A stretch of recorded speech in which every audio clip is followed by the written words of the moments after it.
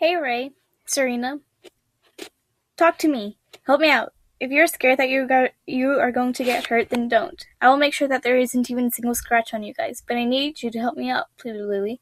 Why should we? You never told us about your little secret, so why should we bother to help you? Inquired Ray. That is not fair, exclaimed Lily. Stop, shouted Serena.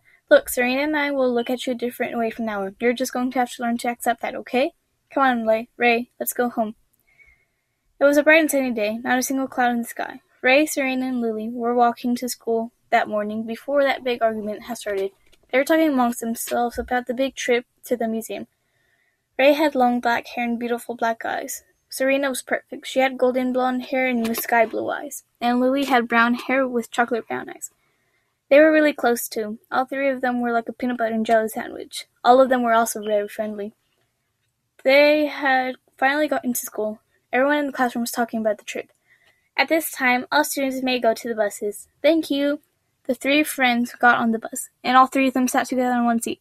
Once everyone was seated, the bus took off. It was just a normal bus ride where everyone was talking, so the bus was very noisy. Then something strange had happened. It started raining pretty hard. The skies were gray. No one had really noticed, though. It was not until the bus had come to a sudden stop that everyone in the bus had realized that it was raining. Mr. Bus Driver, sir, why did we stop? Questioned one of the kids. It was a good question, too, because the bus driver was as still as ice. Then the most frightening thing happened. The bus driver fell down with no question. The doors opened suddenly. A man that was covered in metal walked in. He did not say anything at first, but then he announced, I am the ruler of destruction. You will bow down to me. He started shaking the bus very violently. Everyone in the bus was panicking, everyone except Lily. Ray and Serena were surprised that she was so calm. Out of nowhere, Lily took out a pen, got down enough so no one could see her, and shouted, Earth, cosmic power, make up! The weirdest thing had happened next. Lily had become Sailor Earth. Sailor Earth was Earth's hero.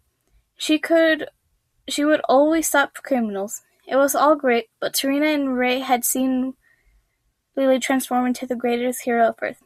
They were both amazed. Lily, or rather Sailor Earth, was attacking the metal man, but nothing had happened.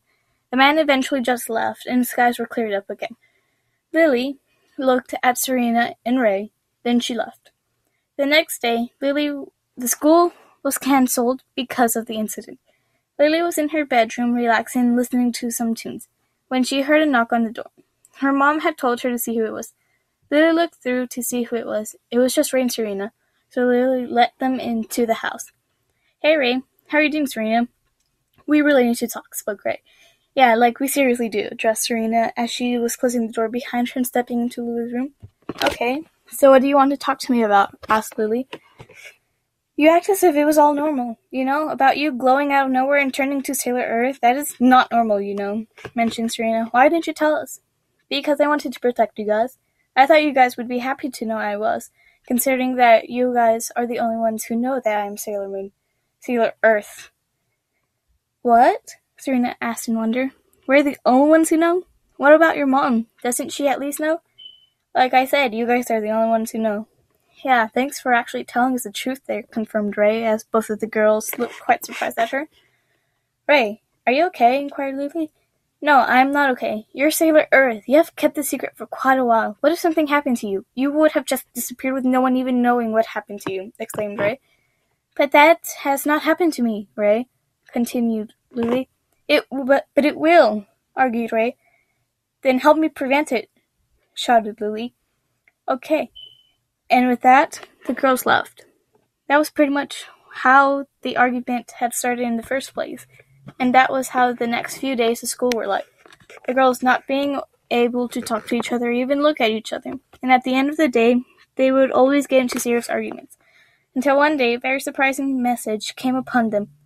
It was him, the ruler of destruction. He was in everyone's head.